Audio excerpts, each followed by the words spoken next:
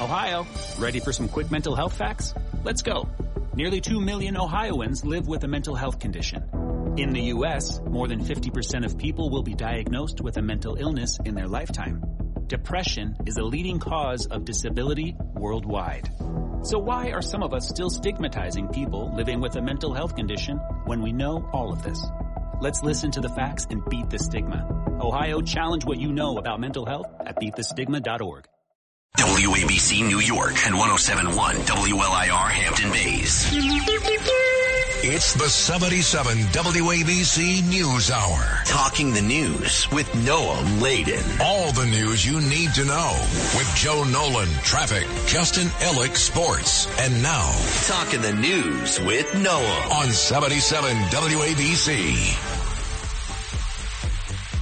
Yep, that's me. Good morning. It is Wednesday, October 25th. Your forecast from the Ramsey Mazda Weather Center. We'll see a mix of sun and clouds today. Spring-like, though. The high's going to be 75. Tonight and overnight, a few clouds, low 58. And then Thursday, sunny, even warmer, high 77. If you're walking out the door with us right now, 47 clear in Mount Kisco up in Westchester County, 48 and clear in Rahway down in New Jersey. And it is 52 and clear here in Midtown. So much to get to as we work our way up. 6 o'clock hour. Sid and friends in the morning. Last night, the big thing last night, if you're a baseball fan, it was the Phillies against the Diamondbacks. Diamondbacks win, so World Series is Diamondbacks versus the Texas Rangers. The other big news coming out of Washington, if you've been following this mess of trying to pick a House Speaker, just candidate after candidate. The latest one now is just when you thought it might be Tom Emmer, the Minnesota congressman, he's out.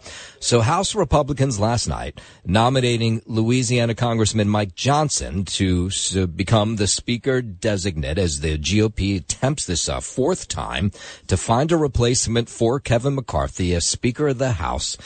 If you haven't heard of him, he's kind of a low-ranking member of the GOP leadership team. So it's not even sure how he was able to get to the top. But now he has to secure 217 of the 221 Republican votes on the House floor to win the Speaker's gavel. There is word that they don't think he'll be able to do it. Some say he will.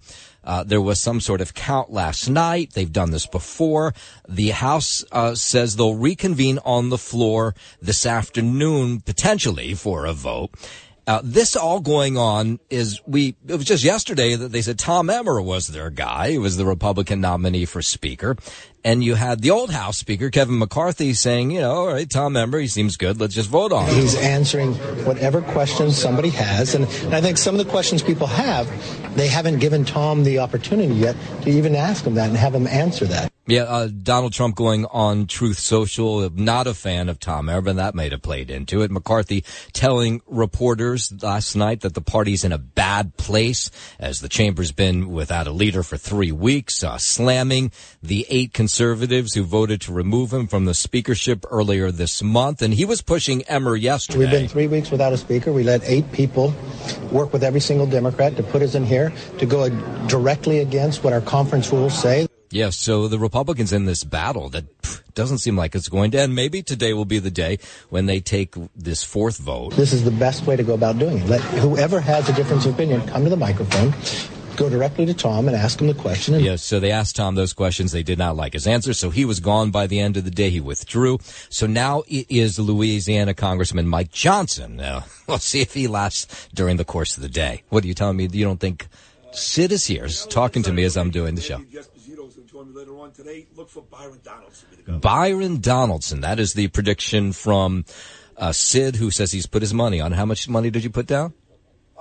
$5,000. Okay. Louisiana Representative Mike Johnson, the guy, they say they'll take a vote on him later today, but it is, at this point, it becomes sort of comical. 504. What is not comical is what's going on, the mess in the Middle East. At least 33 Americans dead now, 10 unaccounted for in the war between Israel and Hamas. It would be imprudent and irresponsible if we didn't have folks thinking through a broad range of contingencies and possibilities. And certainly evacuations are one of those things. National Security Spokesman John Kirby says the administration deeply concerned about possible attacks on American troops stationed in the Middle East. He talked about a potential ceasefire in the conflict between Hamas and Israel, and he says, the U.S. is not pushing that. They get to make the decisions about what operations they're going to conduct or not. A ceasefire right now is only going to benefit Hamas.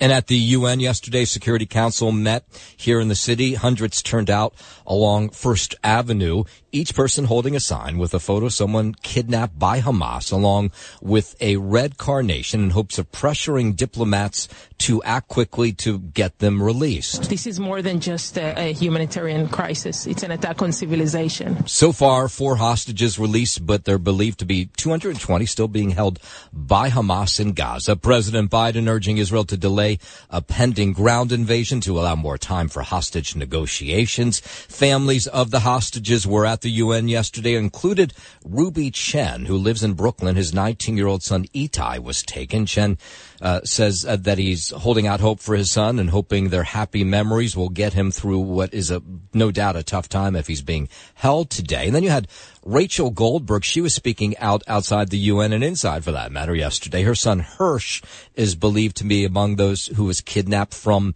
that music festival in the Negev where 260 were slaughtered. He apparently was shot in the arm, or maybe it was a grenade that took off his arm, and so she's not sure that he's alive. But here she was appealing to his captors to let him go. In a competition of pain, there is never a winner. Picture your own mother, and then picture her being told there are only 2 options. You are either dead, or you had your arm blown off and were kidnapped by gunpoint into Gaza and no one knows where you are, or if you bled to death in that pickup truck 18 days ago, or if you died yesterday, or if you died 5 minutes ago. It's been awful. She's seen pictures here and there that suggest he might be alive, but she's not sure. Then you have Mor Aloni, who saw families taken away from his kibbutz, kidnapped. Some were killed. He said one child kidnapped was as young as 10 months old. What world allowed this to happen? More than 30 children were taken hostages. Many of them after seeing their parents murdered in front of them. They are all alone there. WABC News Time 5:09. The war between Hamas and Israel playing out at the UN yesterday. The UN Palestinian Foreign Affairs Minister Riyad al-Maliki taking Israel to task for its bombing campaign that has killed civilians. No one is spared. No one is safe. Where is the solidarity with them? Where is the empathy towards them? Where is the outrage for their killing? But Israel vowing to eliminate Hamas, rejecting calls for a ceasefire. Here's Israel's Foreign Minister Eli Cohen before this UN panel yesterday. They went from house to house, slaughtering entire families and individuals in the beds, on the streets, on the way to the synagogue, raping women, burned them alive. And the foreign minister making it very clear yesterday at the UN that Israel will not hold back when it fully responds. The proportional response to October 7 massacre is a total destruction to the last one of the Hamas. It is not only Israel's right to destroy Hamas, it's our duty. More than 1,400 people in Israel have been killed, mostly civilians who died in that initial Hamas rampage. In addition, 222 people, including foreigners believed to be captured by Hamas, are still being held today. 4 of those have been released, including that mother-daughter from Illinois and 2 elderly Israeli women. That as the U.S. warning Iran against escalating the war between Israel and Hamas. Iran has supported Hamas and other groups that continue to carry out attacks on Israel. Iranian leaders have routinely threatened to wipe Israel off the map. While addressing the UN Security Council there, Secretary of State Antony Blinken says the U.S. will respond decisively if Iran or its proxies carry out attacks on U.S. personnel in the Middle East. Among the more than 1,400 people that Hamas killed on October 7th, at least 33 American citizens. If Iran or its proxies attack U.S. personnel anywhere, make no mistake, we will defend our people, we will defend our security. If you want to prevent this conflict from spreading, tell Iran, in public, in private, do not open another front against Israel in this conflict. And this conflict, of course, as you no doubt have noticed, is playing out in the streets of New York, playing out in the streets across the country. The White House yesterday emphasizing that there's no place for anti-Semitism during this. When Jews are targeted because of their beliefs or their identity, when Israel is singled out because of anti-Jewish hatred, that is anti-Semitism. So this comes after Press Secretary Karine Jean-Pierre received a bunch of backlash for her response to a question on rising anti-Semitism among the ongoing war between Israel and Hamas. On Monday, Jean-Pierre was asked about concerns over anti-Semitism, in which she said the administration had seen no credible threats. Then she went on to speak out more about crimes targeting Muslim and Arab Americans. Well, yesterday, she tried to clarify that and speak more forcibly about the targeting of Jews. We must all do our part and forcefully speak out against anti-Semitism. Not against Jews, not against Muslims, not against Arab Americans, not against Palestinian Americans, not against anyone. With war raging in the Middle East, local Jews, Muslims worried about hate brewing at home. We had an arrest yesterday. 28-year-old Christopher de Aquar from East Harlem, now charged with a hate crime. He's the guy who punched a woman in the face at a subway station on Saturday night, then allegedly explained he had done it because she was Jewish. Well, he's behind bars this morning. And then you had out in Brooklyn, the Flatbush Shomrim, which is this volunteer neighborhood watch group that's been around for years. They say the community there, the Jewish community, on edge. When something like that does happen on a subway, it is very concerning. We're not looking to instigate, but we're looking to fight back. We're not going to just sit here and accept the hate. The NYPD says hate crimes have jumped 7% since the start of the Israeli-Gaza war. Just last week, there were 51 hate crimes reported in the city. 30 of them were against Jews. We're seeing a lot of people getting slapped, getting pushed. The majority of the 30 crimes that we saw that were anti-Jewish, they stem from graffiti, criminal mischief, aggravated harassment, basically almost bordering on free speech. Yeah, and NYPD reporting there have been 4 anti-Palestinian incidents since October 9th. Top FBI officials warning agents across the country about copycats who may try to replicate some form of the Middle East chaos here in the U.S. Experts say these lone wolf attacks are almost impossible to catch. When they actually carry out a crime, we find out later on that they have posted something online, but it happens just a few minutes before the incident. That's Alex DeCarmen. He heads the School of Criminology at Tarleton State University. Customs and Border Patrol have sent out internal bulletins alerting agents that Hamas, Hezbollah, Palestinian Islamic Jihad foreign fighters inspired by the Israeli conflict may be coming across the southern border. For law enforcement, it's very, very hard to have eyes and ears on social media all the time on everyone in society. Yeah, they say there's a real fear, so they are watching out at the border.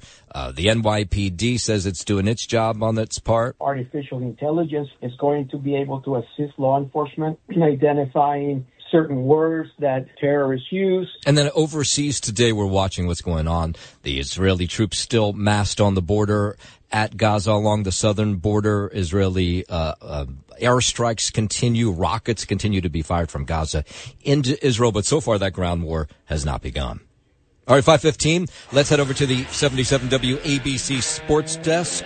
Good morning. Happy Hump Day, Justin Eller. Good morning. Happy Hump Day to you as well, Noam, Laden. It was a big night in the NHL last night with all 32 teams in action in Calgary. Your New York Rangers scored 3 times in the second period en route to a 3-1 victory over the slumping Flames. Eric Gustafsson scored once and added an assist, while Lafreniere also found the back of the net, but it was none other than Chris Kreider with his team-leading 5th goal that put the Rangers up for good.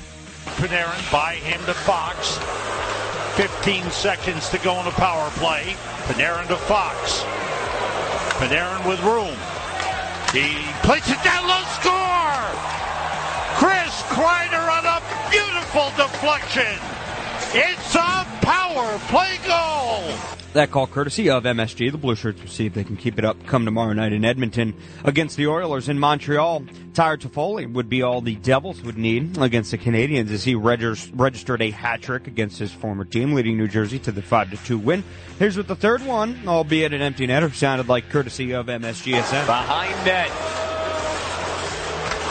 Suzuki centers, Hughes intercepts, he feeds to Foley, now he's got another chance for the hat trick.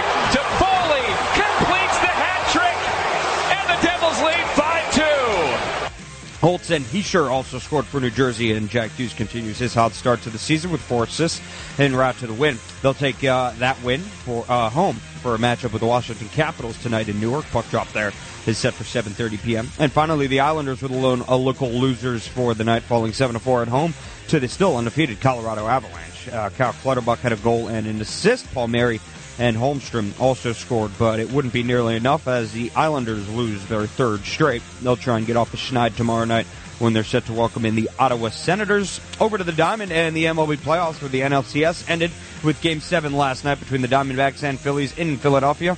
And it's the Diamondbacks that clinched just their second World Series appearance in franchise history with a 4-2 win over Philly. And so the 2023 Fall Classic is officially set, and we'll see the aforementioned Arizona Diamondbacks go up against the Texas Rangers for all of baseball's glory. The World Series will begin Friday night in Texas, and finally the NBA regular season. Major League Baseball can't be happy about that. No, it's not a great World Series. I mean, Arizona. I mean, first of all, they can't even sell out games at Arizona. No, they can't. They can't. There were more Phillies fans at these at their away games during this series than there were Diamondbacks. And the Texas Rangers. I mean, who cares about them? So I bet this is the lowest watched World Series of all time. Yeah, at least the Texas Rangers have some history to them, you know. But the Diamondbacks, just their second World Series at franchise. I mean, I know we remember when they played the Yankees, but it's been a while. So we'll see. I won't watch much of it, I'll tell you that much. No, I don't know about you. And finally, over in the NBA, on the hardwood, the season did open up last night, the regular season, that is. We'll finally get some local action tonight as both the Knicks and Nets are set to open their regular season campaigns on home court. The Knicks get the Boston Celtics for a 7 p.m. tip-off, while the Nets will welcome in the Cleveland Cavaliers a smidge later at 7:30. No, that is sports, and I'm Justin Ellick on 77 WABC. WABC News Time 5:20. Go down to Washington for a moment, where there's these rallies on Capitol Hill for U.S. aid to Ukraine. These people worried too much attention being paid to what's going on in the Middle East that maybe they've been forgotten about. These are universal values that transcend every constituency. This is something that all Americans should care about. Of course, there's billions of dollars in this package the president's trying to push to pay for the war. It's reinvigorating the sense of American community and standing up for American values. Yeah, so they say they just don't want to be forgotten. People I'm going on the trip with have family in Ukraine that are currently being bombarded by Russian artillery. Some have lost family lives. California now, where California going after social media giant Meta for harming the mental health of young people. Attorney General Robert Bonta is filing a federal lawsuit against Facebook and Instagram, the parent company, alleging they designed and deployed harmful features that addicted children and teens to their social media platforms. Our investigation has found that Meta has misled its users and that it's putting our children in harm's way. There's a mountain of growing evidence that social media has a negative impact on our children. California, leading this coalition of 33 states, includes New York, and seeking an injunction and monetary relief to address this alleged misconduct. The Attorney General there says prolonged use of social media results in higher levels of depression, anxiety, body image issues, and other harm. More time on social media tends to be correlated with depression, with anxiety, body image issues, susceptibility to addiction, and interference with daily life, including learning. All right, I can only tell you just from my own experience, it's not great for the kids. As if being young isn't hard enough. Meta knows all of this and more, and yet has decided to disregard these serious dangers to promote their products and prominence to make a profit. Yeah, so the lawsuit says the owner of Facebook and Instagram taking advantage of known psychological vulnerabilities in the developing brains of youth.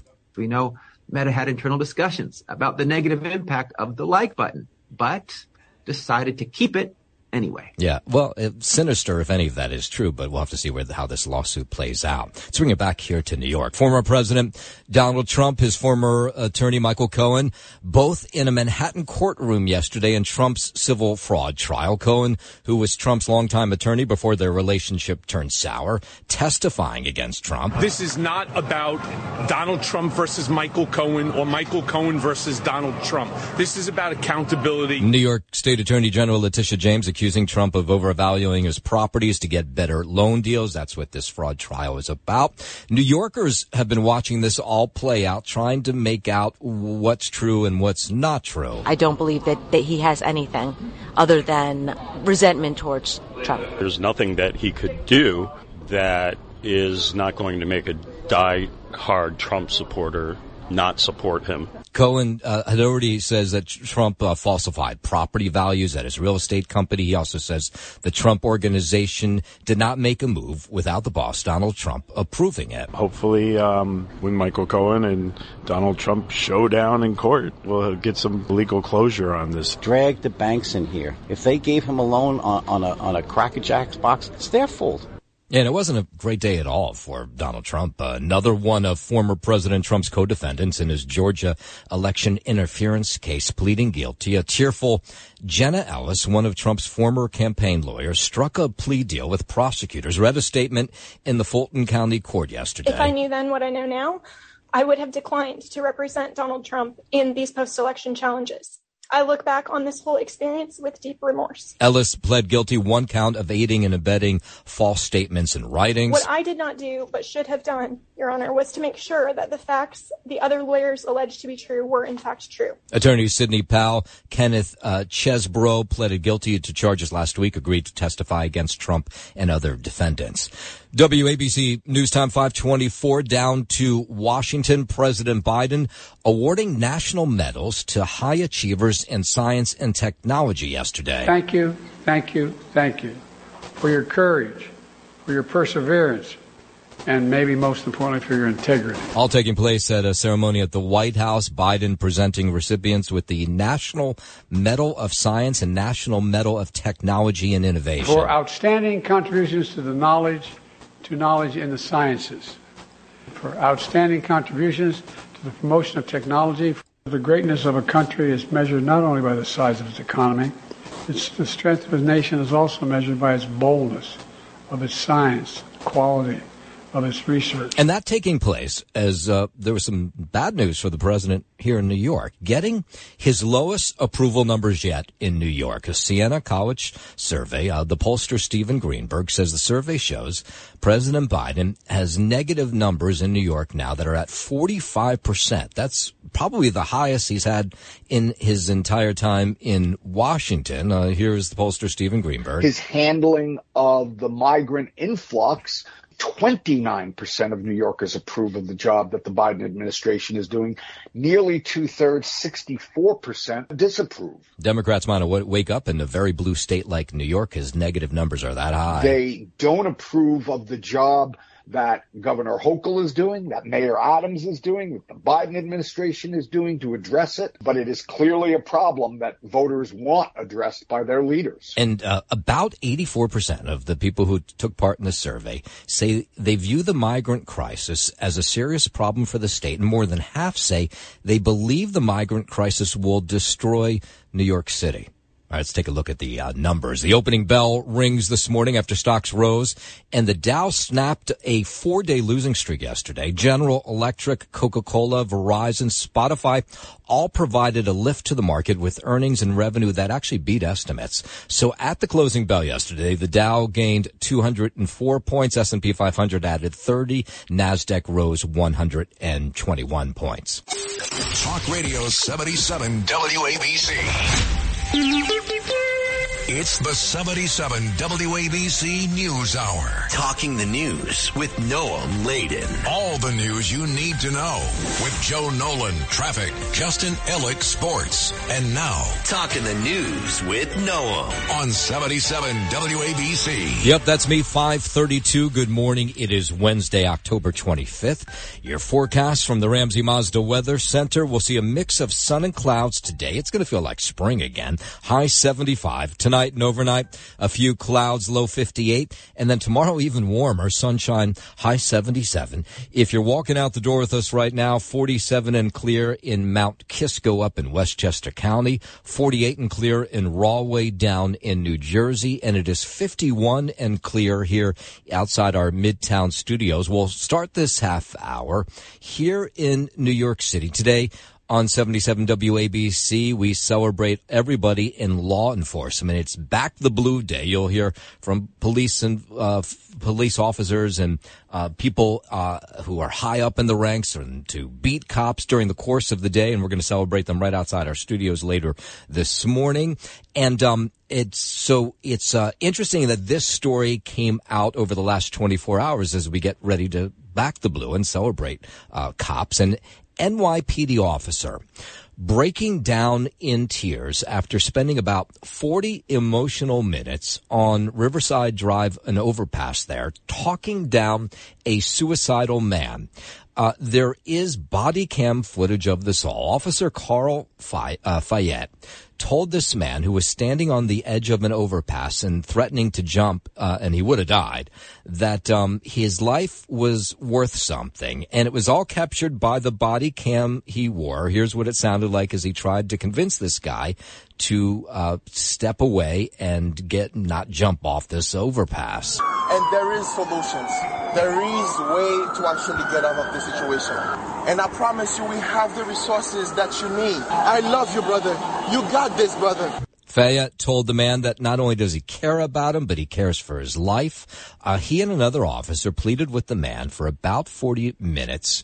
This is near 130th Street until emergency service unit officers were able to sort of get into place to grab this man. They did, and they pulled him to safety. The officer then broke down in tears because he was so thrilled that he was able to get this guy to safety, but it took an emotional toll on him trying to do so. Life is beautiful. Life is precious. There's a shoulder that he can lean on. There's somebody that, that he can talk to, somebody that he can consider as a friend. The officer talking to Eyewitness News yesterday, but fantastic job done by him and so many officers every single day right here in the city.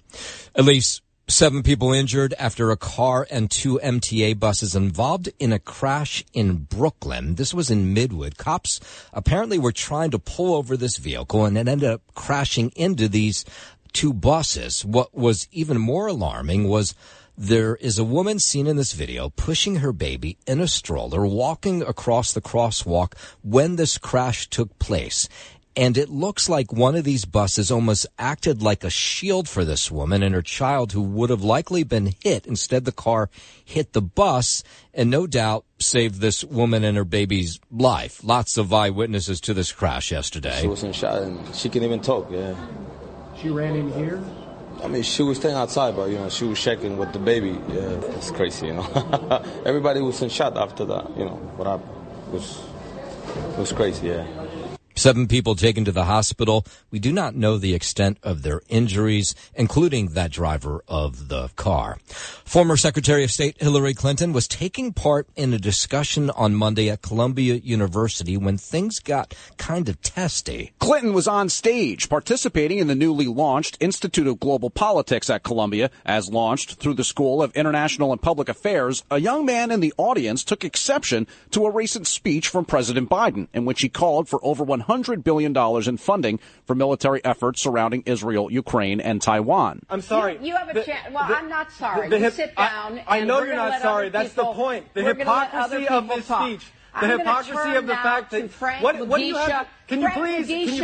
Clinton countered that this is not how you have a conversation. James Flippin for 77 WABC News. WABC News Time 538. Let's bring it back here into the city. Mayor Adams warning New Yorkers they will soon start seeing visible evidence of the migrant crisis if you haven't already. He says the city's done a good job of concealing its struggle to find housing for tens of thousands of new arrivals, but he warns people could start soon sleeping on the streets because they've run out of room. What is it going to take before people understand what out of room means? Yes, we're placing people in conditions that are unfair for migrants and it's unfair for New York City taxpayers. It all comes after the FDNY shut down an emergency migrant center earlier this week. This was the one that's right near Madison Square Garden in the old Touro College building. They said it just wasn't safe to have people in this building. And so another shelter shut down. I think it's 7 or 8 in all that the FDNY says for safety reasons they have told the city they can't use these shelters. Anyone. If people who always criticize me, who don't dislike me, who will never invite me to a birthday party. Let's put all that to the side. Mayor Adams says nothing is off the table now. Even outdoor sites to house the migrants, which, by the way, are still coming, huge busloads still coming a couple times a week, a few thousand. It was 4,000 for a while. Don't know what the number is today. Whatever space we can find, when you run out of space, whatever space we could find, we're going to use, and we want to do it as humane as possible. The deputy mayor says there's still no federal decompression strategy all these months later, and they're not getting any real help from the White House to figure out what to do with all these migrants showing up here. What more could we be doing?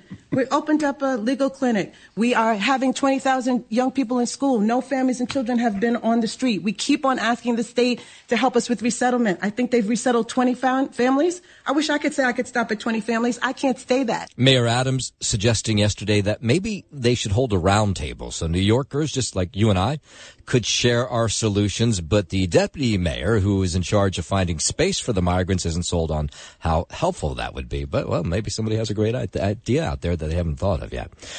Cops looking for a group of thieves who stole 3 school buses in the Bronx. They have really good pictures of these guys because there's cameras and GPS in all of these buses that were stolen. Jose is a bus driver, uses one of these buses, has been a driver for a decade. The minute they get in the bus and they start the bus, they're going to get recorded. Yeah, and they did. The bus is taken from the Lessel Transportation Hub just after midnight in the Morris Park section on Monday. They are kids. I would say they are like 18, 17, the maximum 19. Yeah, we call the police. Yeah.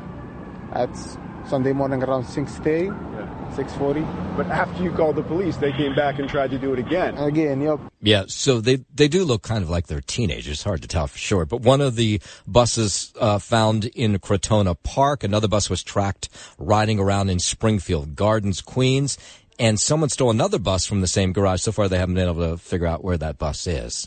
While we're up in the Bronx, illegal car washes on the side of the road have been popping up across the city, especially so in the Bronx over the last year. And now City Council, and one City Council member in particular, are going to fight back against this. So what are these car washes? They connect themselves to the fire hydrant, and they use that water to clean cars, and then people bring their cars over and they wash them, kind of like a car wash does. And I'm assuming it's cheaper, so that's part of the appeal. And some of the appeal is that it comes to your neighborhood instead of you going to the car wash. Well, one City Council member, Rafael Salamanca, says he's done with these illegal businesses. He says they're a nuisance to our community. What has been on the rise in terms of complaints from my office are these illegal car washes. In essence, they're running a business utilizing city resources without properly, paying their fair share back into the city. As a result, what we have vans that are parked there 24 hours a day, 7 days a week. They do not move for alternate side parking. Yeah, and they don't pay for the water. They don't pay for the spot.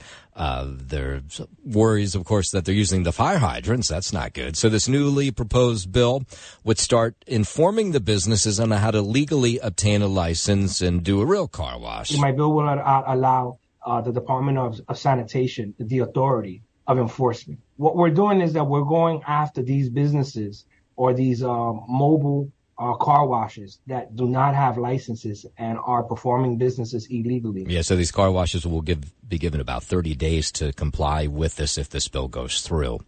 Out to Long Island at 544, there has been a big boost in gun sales at some Long Island businesses during the Israel-Hamas war. Andy Chernoff, he owns Coliseum Gun Traders in Uniondale, and he says it's Jewish families that are coming in big numbers now looking for extra protection. We've seen an increased amount of people of Jewish faith because I think they too are afraid. Chernoff has owned the store for 40 years. He says half of his customers now, Jewish Long Islanders seeking guns for protections.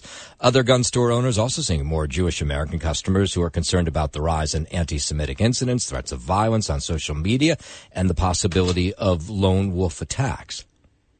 How about this guy? The Alaskan Airlines pilot who tried to turn off the engines during a flight over the weekend. Apparently now he says he was doped up on psychedelic mushrooms. Charging documents show Joseph Emerson was sitting in the cockpit jump seat when he said, "I'm not okay," before trying to pull the engine fire extinguisher handles. One pilot struggled with Emerson 30 seconds before he walked to the back of the plane. He told the flight attendant, "You need to cuff me now or it's going to be bad."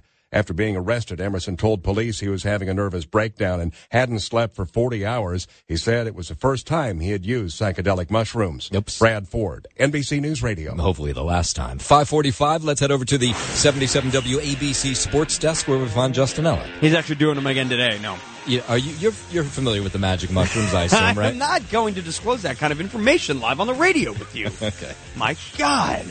On a Wednesday morning, no less. Get over to sports here. No, big night. Son of a gun. Yeah, there you go.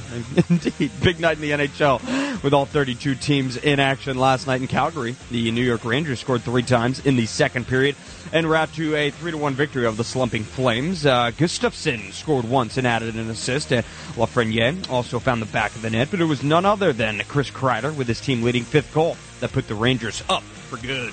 Panarin by him to Fox. 15 seconds to go on the power play. Panarin to Fox.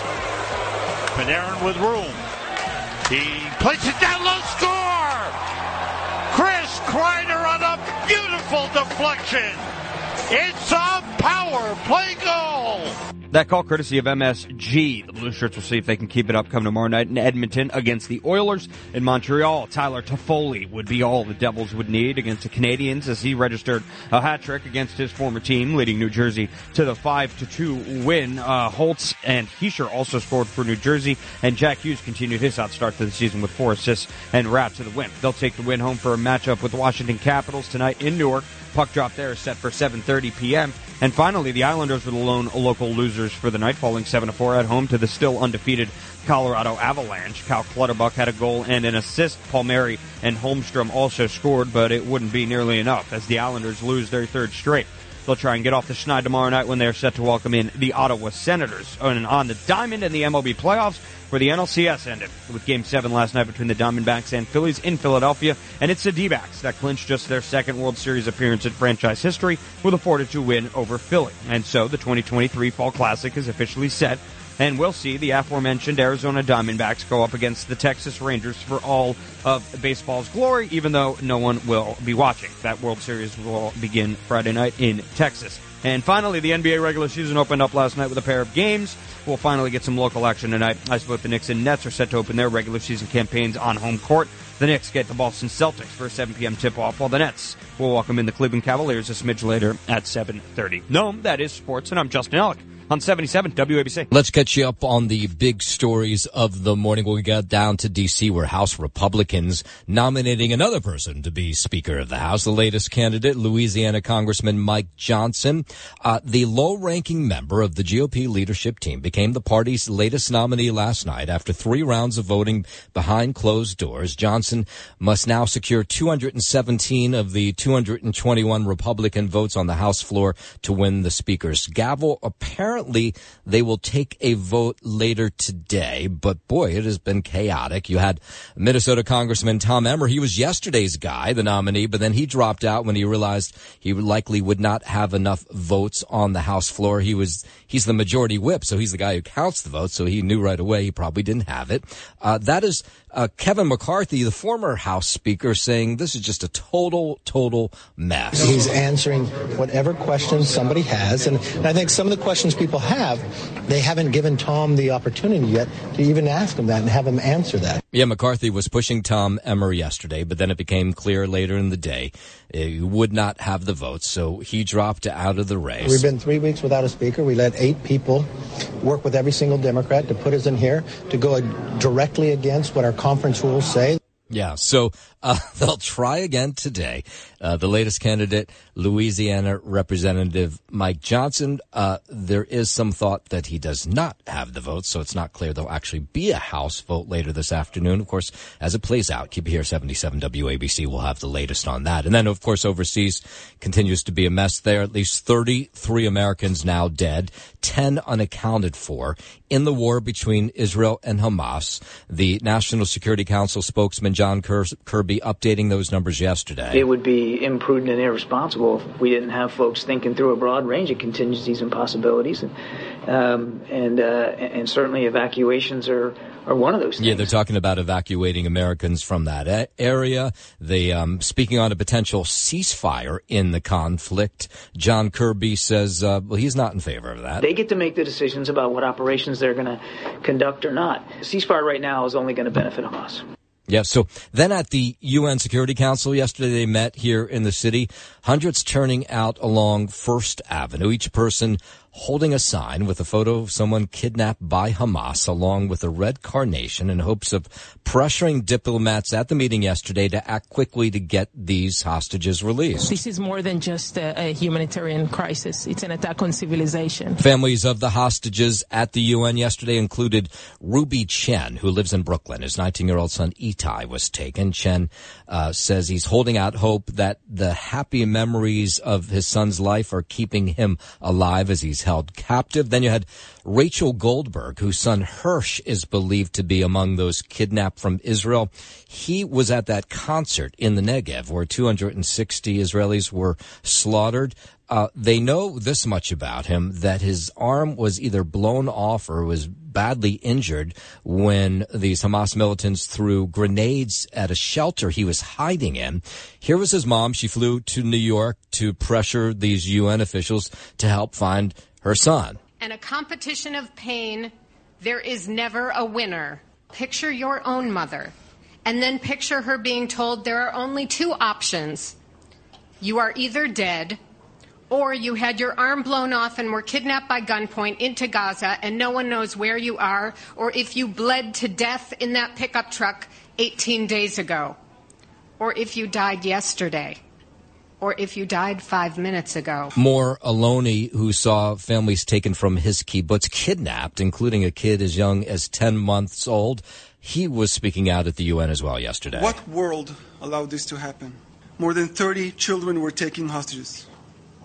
Many of them after seeing their parents murdered in front of them. They are all alone there. Meanwhile, inside the United Nations, Palestinian Foreign Affairs Minister taking Israel to task for its bombing campaign that has killed civilians. No one is spared. No one is safe. Where is the solidarity with them? Where is the empathy towards them? Where is the outrage for their killing? Israel's foreign minister at this meeting yesterday, Eli Cohen, pushing back against what the Palestinian foreign affairs minister had to say. They went from house to house, slaughtering entire families and individuals in the beds, on the streets, on the way to the synagogue, raping women, burned them alive. And Cohen made it very clear that Israel's stand on what will take place is that they're there to eliminate Hamas. They wouldn't give any details of when this ground war might begin, but here was Eli Cohen at the UN yesterday. The proportional response to October 7 massacre is a total destruction to the last one of the Hamas. Yeah, it doesn't make it any more clear. It's not only Israel's right to destroy Hamas, it's our duty. Yeah, so not clear when that ground war might begin. We've been watching this morning air raid sirens going off in Israel today again as more rockets are fired off from Gaza.